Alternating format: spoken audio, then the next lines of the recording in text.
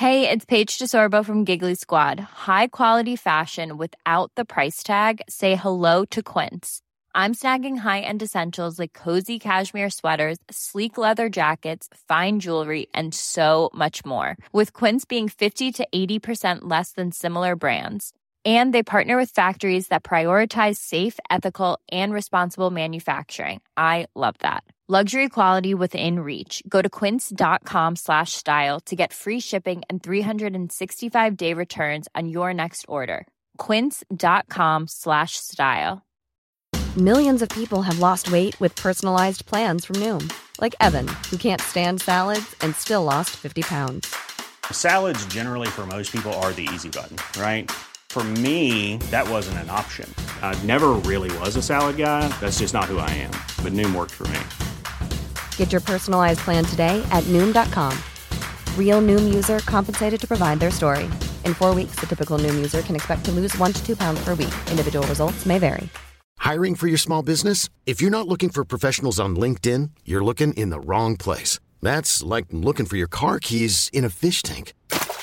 LinkedIn helps you hire professionals you can't find anywhere else, even those who aren't actively searching for a new job but might be open to the perfect role. In a given month, over 70% of LinkedIn users don't even visit other leading job sites. So start looking in the right place. With LinkedIn, you can hire professionals like a professional. Post your free job on linkedin.com/achieve today.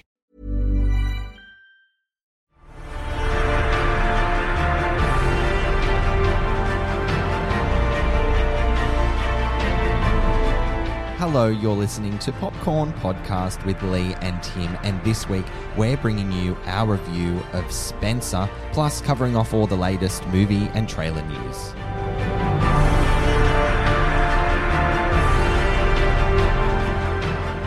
I'm Tim Ifland, movie buff. And I'm Lee Livingstone, entertainment journalist. And we love to talk all things movies. We do, and if you love to hear us talk movies, please just hit that follow button while you're here. So Spencer is a fictionalised account of what takes place during 3 days of the Christmas holidays as the royal family convenes at Sandringham Estate in Norfolk, England.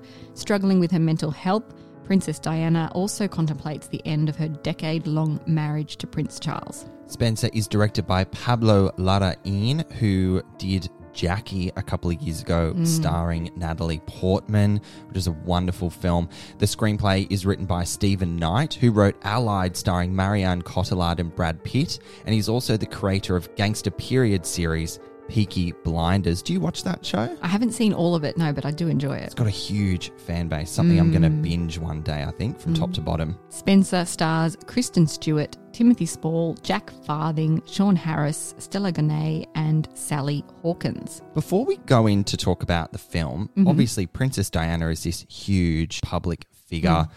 There's been a lot of buzz about this movie since it premiered at Cannes. Yeah. Were you nervous? Did you have all these preconceived notions thinking that it's this type of movie, this type of movie? Did you go in and were surprised by what product was delivered? I think what we've discussed on the podcast previously when the casting was announced was a bit of hesitation that an American was doing Diana because it doesn't always work so well. She's such a huge personality, as you said, and she's so recognisable, so beloved. It's a really, really big undertaking. From what I'd seen and the little teasers we got, I knew she was going to do a fantastic job. And she absolutely proved that. Yeah. There is so much that I want to discuss about with this film, but let's just start at the beginning. Yeah. So this is not a docudrama or a biopic. It prefaces at the start of the film that it's, and I say this in quotes, a fable from a true tragedy. What did you take that to mean? Well, I've reflected more on that after the film had ended because I wasn't expecting the sort of film to be delivered that was because Pablo Larraín, the director, clearly lent into creative license and fictionalizing what he might think took place over those couple of days. And it sets up that it's inspired by her story and her essence and her persona, but it is an interesting take on it. Yeah, and are there lessons to be learnt from a film like this? Because Diana and Charles's marriage was the fairy tale come true of the 80s. And the director describes it himself as an upside down fairy tale because then she went out and she built her own identity. Yeah. And that was the fairy tale. That was the fairy tale. That's right. And you kind of see that gestating and blossoming, what she wants. She wants to so badly to be free. And this film really shows how shackled she is to the traditions of the monarch. And it's quite a tragic tale. It is. And whether the details are accurate or not, and a lot of them probably aren't, she is living in a crushing environment and it's severely impacting her mental health. That much we know about Diana was true. Yeah. And that overarching idea was true enough to be the foundation of this movie and the bigger picture of this movie. How he got there is entirely creative choice. Yeah. And did you like those creative choices that he took us on? Yeah, they were really fascinating. One thing, that I really wanted to know whether it was true or not was the weighing tradition. So yeah, is that wild, isn't it? Yeah. So at the beginning and end of the weekend, everyone was required to be weighed. And they had to put on like 1.5 kilos by the end of the weekend to prove that they had a good time. And for a woman who very publicly suffered from bulimia and people were aware of it, it's just so barbaric to force her to weigh herself. That is just deeply disturbing, isn't it? And how that's portrayed, her bulimia is portrayed in this film, and it is harrowing to watch. It's really uncomfortable. Yeah. I mean, there's no way in hell that after the Christmas period would I want to be weighed. I heavily indulged myself. I tell you what, I put more than 1.5 kilos on. Same. There's an interesting metaphor as well that Princess Diana uses in this film, that her wings and her legs are being plucked off to see how she reacts. So her dresser is taken away from her, who is a confidant for her only ally in this whole situation. Her curtains are sewn shut because they mention that photographers are trying to take a photo of her, and she very defiantly says, well, maybe I will shut them and maybe I won't. But of course she doesn't want to be photographed naked. No. She's just trying to have some semblance of control over her situation. I mean, the director uses such beautiful symbolism and really just simple moments in the story to highlight just how twisted her life was and the pain and suffering that she was going through. She was shackled, like I said. It was so upsetting to see her endure such, like, can I say, really silly shit. Yeah. Like, it was just really silly. That's drowning in tradition of the monarch just kind of seems so archaic, especially now. But even still then, she could see right through it and being, this isn't the life I want. Yeah. She was having an absolute identity crisis, and this film helps you realize the sort of identity that she wanted to live with her and her children. One of the things that I guess is irritating to the royal family is that she keeps them waiting a lot. And I can see why she would have done that. That's one of the only semblances of control that she has over this situation and what to wear. She's dictated that she has to wear these certain things in the morning, for lunch, for dinner, and she switches them around because she doesn't feel like wearing them. And it may seem very trivial and defiant, maybe a bit bratty, but it's the only control that she has over herself and her life in this situation. Yeah. So you say bratty. Did you feel that at certain times, or did you feel that empathy that you knew that this is all she can do? Yeah, complete empathy. I mean bratty from the royal family's perspective. Of course. Right, got you. Yeah. I really love the encounters that she had with the royal family because they were mute. They were silent.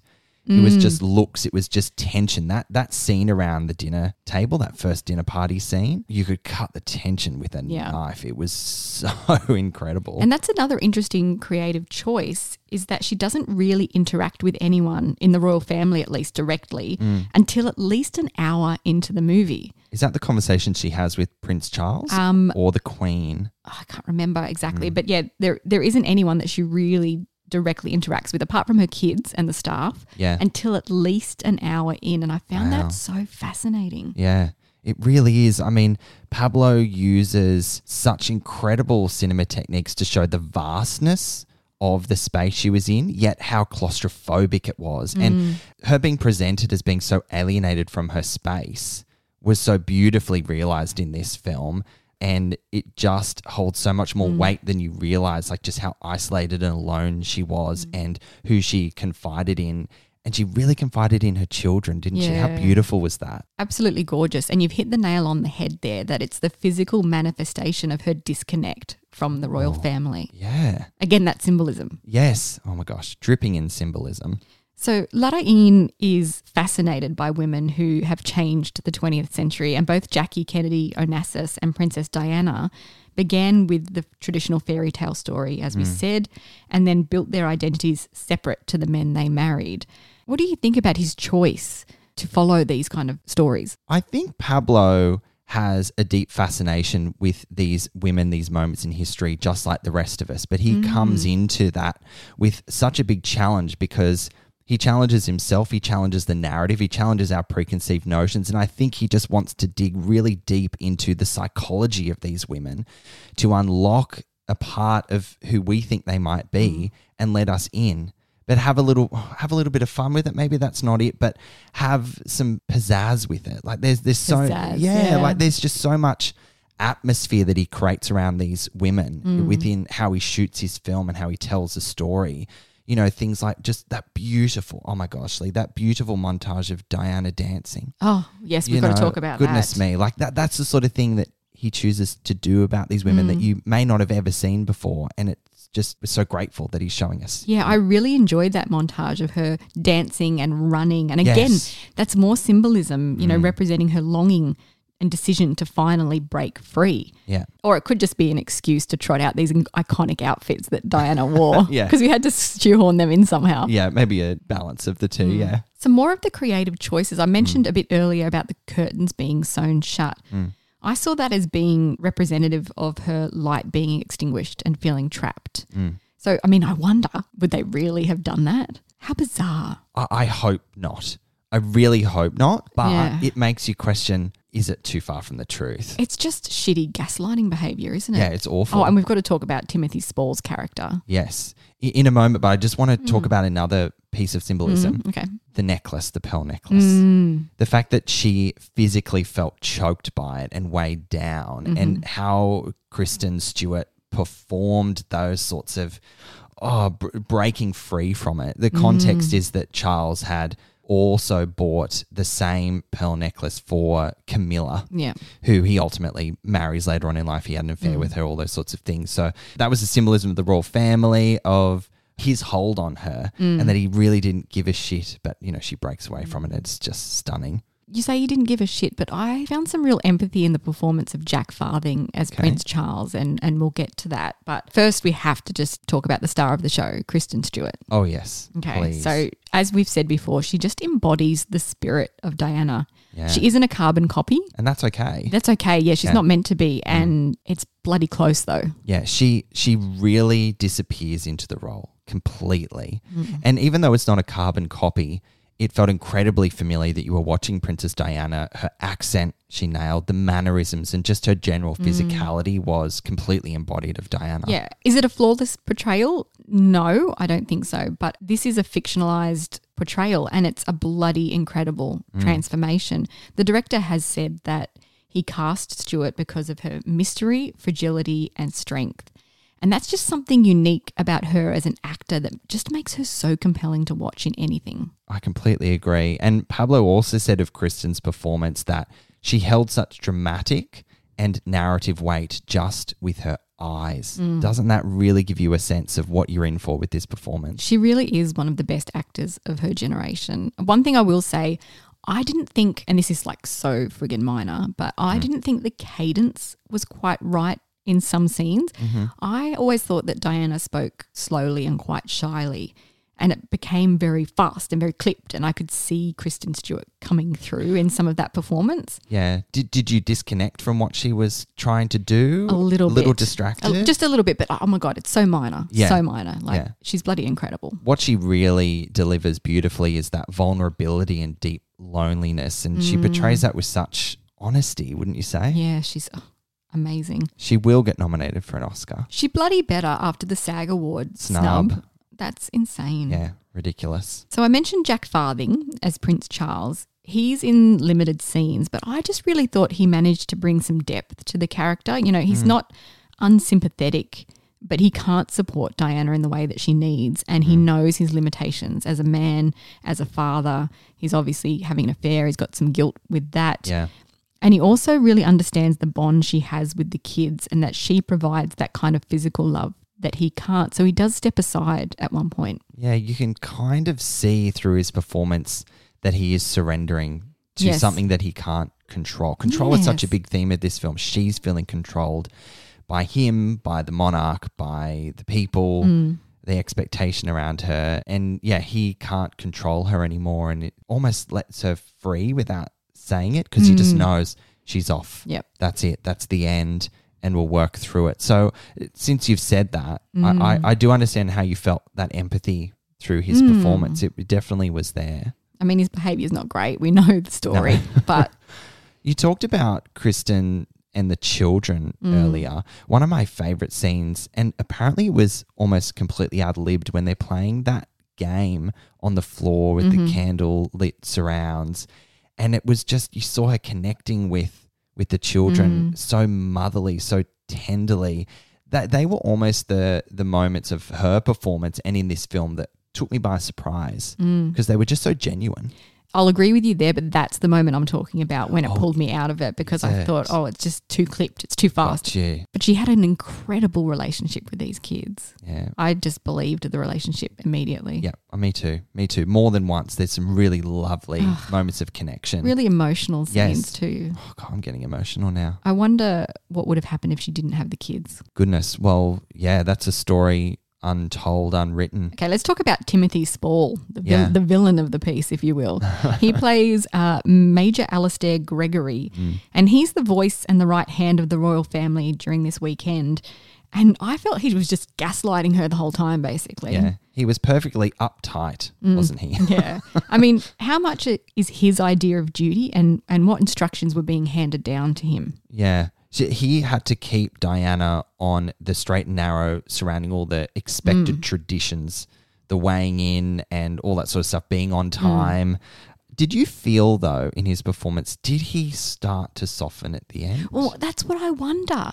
I found it really hard to know whether he was being caring in some ways in his own way or whether he was just an asshole. Because quite often all the supporting cast, and there's a few more we'll mention, but they were more real. They were more real than anyone. They didn't have their walls up like the other characters did. And so I wonder whether that connection that Diana clearly demonstrated and had with the staff, let's say, I did feel he had a very slight slither of that sentiment at the end because he had to, because everyone else around him within the staff did. And yeah, it was very nuanced. It was very minimal. Like he understood, but he was bound by duty. He was completely bound by duty, yeah. And such a steadfast performance by Timothy Spall is extraordinary. We also have Sally Hawkins, an incredible actress who played Maggie, Princess Diana's dresser, and she's a close confidant of Princess Diana. She's also integral to a final plot twist, which I won't give away, that is a bit left field thematically, but it illustrates a larger point, I think, that there is love and support for Diana outside of the isolation that she's feeling. Other than Diana and her children in this film, that was the most beautiful relationship I loved being fostered in this film. There was a real sincere affection that they had for each other. And just to echo your sentiments about that scene, I was shocked. I wasn't expecting to be shocked in this film, but it was a shock, but boy, it was written beautifully. Yeah. You know, like and it's another creative tool, as I said, to show this larger picture that there is love for her in the world. Yes. There is someone there for her. There are people there for her. Yeah, that's right. Let's talk about the music for just a second because it's also a big part of this film. The score is by Jonny Greenwood, who is the lead guitarist of Radiohead. Oh. And he also was the composer of The Power of the Dog, another incredible film with incredible music. Score. Yep. And Licorice Pizza.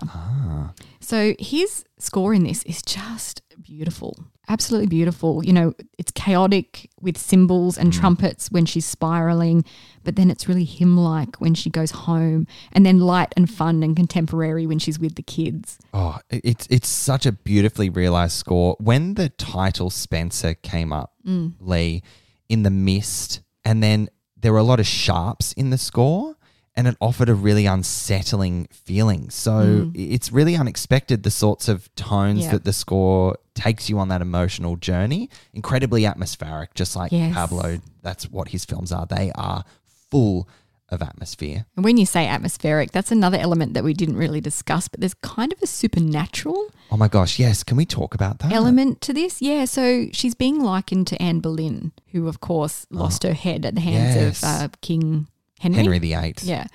And she starts to see Anne Boleyn around. And there is rumours of ghosts at Sandringham Estate. So that's where that comes from. That's where he's pulled that from, which is just so fascinating. I love all the creative choices that he's made in this film. Speaking of the supernatural, but maybe more a window into her mental state. But and we'll talk about costumes in a sec as well, because her father's jacket was such an incredible symbol in this movie where she talks to the jacket. Yeah. You know, she has a relationship with her father through this memory, this jacket that she has. And yeah, I just love those creative choices. They added so many layers to it. Goodness me, this movie. We keep coming back to the creative choices. Yeah. Pablo Larraín is just, done an incredible job here. It really has. So costumes. We mentioned earlier that there's this beautiful montage and dancing running scene where she has all these iconic outfits that we know her for. Yeah. The wedding dress, of course, the beautiful black dress where she's dancing with John Travolta, the yellow outfit when she meets Prince Charles. It's just gorgeous. Jacqueline Durran was the costume designer. She's done Atonement. Oh, I love that movie. Don't know if you remember that stunning green dress that Keira Knightley wears in that film. That was huge at the time, that dress. She's done Beauty and the Beast and Little Women, and she's also doing the upcoming The Batman. Oh, wow. That's a bit of a departure from period pieces. But I'm so interested now. Well, I love what we've already seen, just as a digression of the costumes in The Batman, which is out in March, so can't wait to delve into that one. But for me, Lee, the costumes just held so much more weight to them than I ever anticipated. It was more than just replicating those iconic looks or showcasing a period of time, the 80s, the 90s. They drove the plot, you know, the father's jacket, the pearl necklace, you know, all those things. They were characters in of themselves, and it was just, stunning. The outfits that she's being forced to wear, and you look at them and you think, my God, I'd wear that in a heartbeat. But you can see why she doesn't want to. Well, and because everything's predetermined for her, right? You need to wear this dress for breakfast, and then for lunch it's this one. And you mentioned earlier that she mixes it up. So the costumes form so much part of her taking control as well, or trying to. It elevates costume like I've never seen in a film before. Did you ever find yourself getting frustrated though, especially when she rebelled and wore the wrong outfit to one event, and then the dresser would not leave her alone? She was going to help her. She was actually going to put her in the dress. And I felt like going, "You're Princess Diana. Tell her to get out of the room." Yeah. Do you know what I mean? But that wasn't her personality. No, it wasn't. She was so kind. Yes, I was frustrated. Yeah, because, and I felt like I didn't want her to get into trouble either. But then you had to surrender to the fact that she's making this choice. She's a grown woman. Yeah. And then you end up backing her rather than feeling sheepish for her. You're like, yeah, girl, you go. But at the end of the day, she's a member of the royal family, and they should be respecting her. But I guess the orders are coming down from higher. Yes, that's right. Queenie. All right, Lee, I can sense neither of us want to stop talking about this film, but we do need to wrap up our take on it and rate it. So Spencer is only a small speculative glimpse of what Princess Diana's inner and outer life must have been like at this time. It's only 3 days, but as the director says, it's a life reflected in few days. Kristen Stewart's transformation is absolutely incredible, and she once again proves why she's one of the best actors of her generation. And I just really hope that she gets nominated for an Oscar because, oh God, she bloody deserves it. I'm giving Spencer 4 popcorn kernels out of 5. Oh, I love that summation. And Lee, I adored this film so much. It is decadent, it's tragic, it is funny at times, very moving and commanding in its storytelling techniques. Pablo Larraín has directed a deeply sad yet uplifting tale of hope, pain and love. Kristen Stewart is a revelation and hooks you into her performance as a suffocated Diana who yearns to be free. She will receive her first Oscar nomination. We're manifesting that clearly here. This film leaves you feeling so many things, and it stays with you long after the credits roll, and I love that about cinema. I'm going to rate Spencer 4.5 popcorn kernels. Well, there you have it. Spencer is in Australian cinemas now, and obviously we recommend that you go and see it immediately. Yes. All right, Lee, shall we dive into our news and trailer section for the episode? Let's do it. Daniel Craig of Harry Potter fame is set to play, get this, Lee, Weird Al Yankovic in the biopic Weird, the Al Yankovic Story. Weird Al is the biggest selling comedy recording artist of all time and is known for his parody songs including Like a Surgeon and Eat It. What do you think about this casting choice? I fucking think it's sensational. I think he's going to do a really good job. Isn't he just? I just want to see him with really long curly hair and a moustache. Yes. The film will be available on the Roku channel streaming service, but no word yet on where we'll be able to see it in Australia, but I hope we can. I've seen Weird Al live. Have you? And it is such an experience. Really? I can't wait to see Daniel embody Weird Al, and I hope that we see some performances, like him actually performing to crowds, because there's so much energy, and I think I also saw, so I'm going on a bit of a tangent, I have seen Daniel Radcliffe on Broadway and he is fantastic. Is that in Equus? No, not Equus. How to Succeed in Business Without Really Trying. Yeah, okay. he was excellent. So that makes me even more excited about his casting here. Now, Westpac Open Air Cinema is now on in Sydney, where you can see huge films such as No Time to Die, House of Gucci and Matrix Resurrections set against the stunning backdrop of Sydney Harbour as the sun goes down. There are also delicious dining and drink options. It really is a great experience. Sydney has it also. Westpac Open Air will also host the Australian premiere of Kenneth Branagh's ensemble mystery Death on the Nile on February 8 and an early preview screening of Cyrano on Valentine's Day. Visit westpacopenair.com.au to grab your tickets. Now, Tim, it's been announced this week that The Batman has a runtime of 2 hours and 55 minutes. Why, DC? Why? Does this make you nervous? A little. I mean, they've got a lot to pack in. I think every villain is in this film, aren't they? Yeah, there's quite a few. Catwoman, Penguin, the Riddler. Yeah, there's a few in there. Clearly, the story is way more involved than we ever anticipated. Yeah. Let's call it a 3-hour movie. We're talking Lord of the Rings. Do we need a 3-hour movie though? I hope that by the end they'll be like, we needed that. Yeah, but I hope so. I don't want to be at the end going, they could have trimmed 20 minutes. That's what I really don't want. It seems to be a trend these days that the films are getting up to 3 hours pretty regularly. And look, I love films as much as the next guy. I mean, hello, we've got a podcast. It's my whole career. But it's very often the case that it's not needed. Yes. Hopefully not in this case. Yes, hopefully. Now, composer Michael Giacchino has also revealed the full theme tune. Pretty epic. Wow. Yeah. I mean, there are flavors that we've seen in the trailer, but it goes to places I wasn't expecting. And you can really feel some strings or vibes from other Batman films too. Oh. Did you recognise some of the older tunes in there? I didn't. I'm going to have another re-listen. It's just little flavours, but I love that. it brings it all together. You know what I felt? What? I really genuinely felt, Lee, that at times the score felt like Lord of the Rings. Yeah. Incredibly orchestral and full. Yeah. Yeah, it took me there. I think this film's going to be epic. Epic 2-hour, 55-minute movie. Bring it on. All right, what else has been announced this week, Lee? So there is a live adaptation coming of Disney animation, The Aristocats. Okay, why are we getting a live action film about animals? You know where I'm going with this? Yeah. The Lion King. I thought you were going to say cats. Do we have another cat situation on our hand? Will there be a butthole cut of the Aristocats? Not for Disney. Not for Disney. Butthole free. I haven't seen the cartoon. Oh, you haven't? It's a haven't. classic. Yeah, I know. It's on my to-watch list. Are there people in the film? My memory is a bit wishy-washy from Yeah. that far away. I wasn't around for the original release, but I did watch it when I was a kid. The original film was in 1970 and it follows aristocratic cats living the pampered life in Paris. When their owner's butler finds out the cats will receive a massive fortune, he kidnaps them and abandons them in the country and they have to find their way home. Okay, that sounds like fun. I actually didn't even know the plot of the film. There you go. There you go. I'm excited. Bring on the live action version of animals again.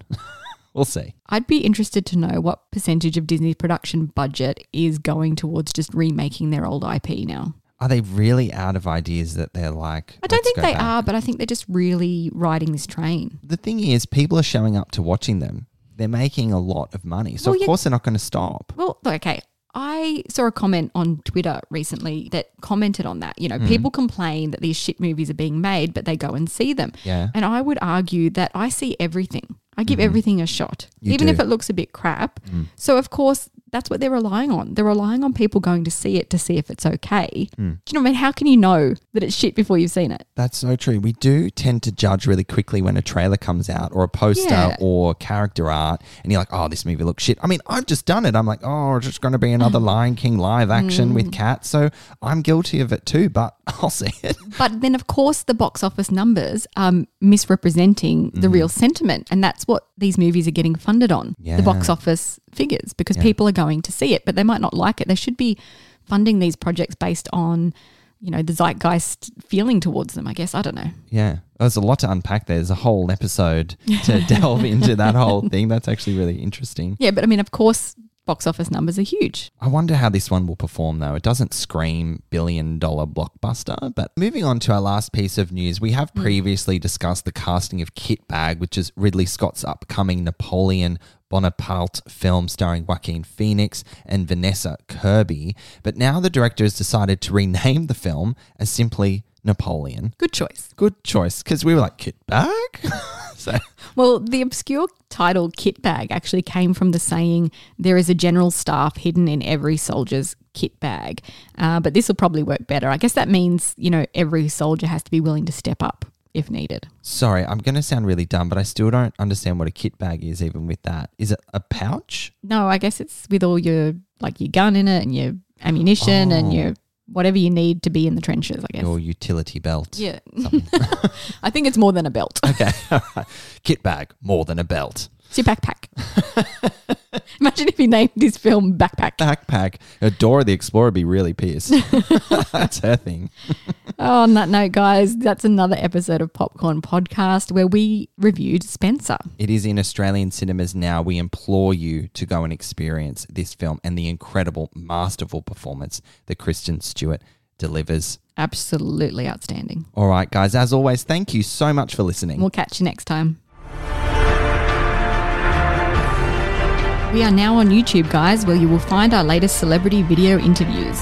Simply search Popcorn Podcast with Lee and Tim and make sure you subscribe so you don't miss a single one.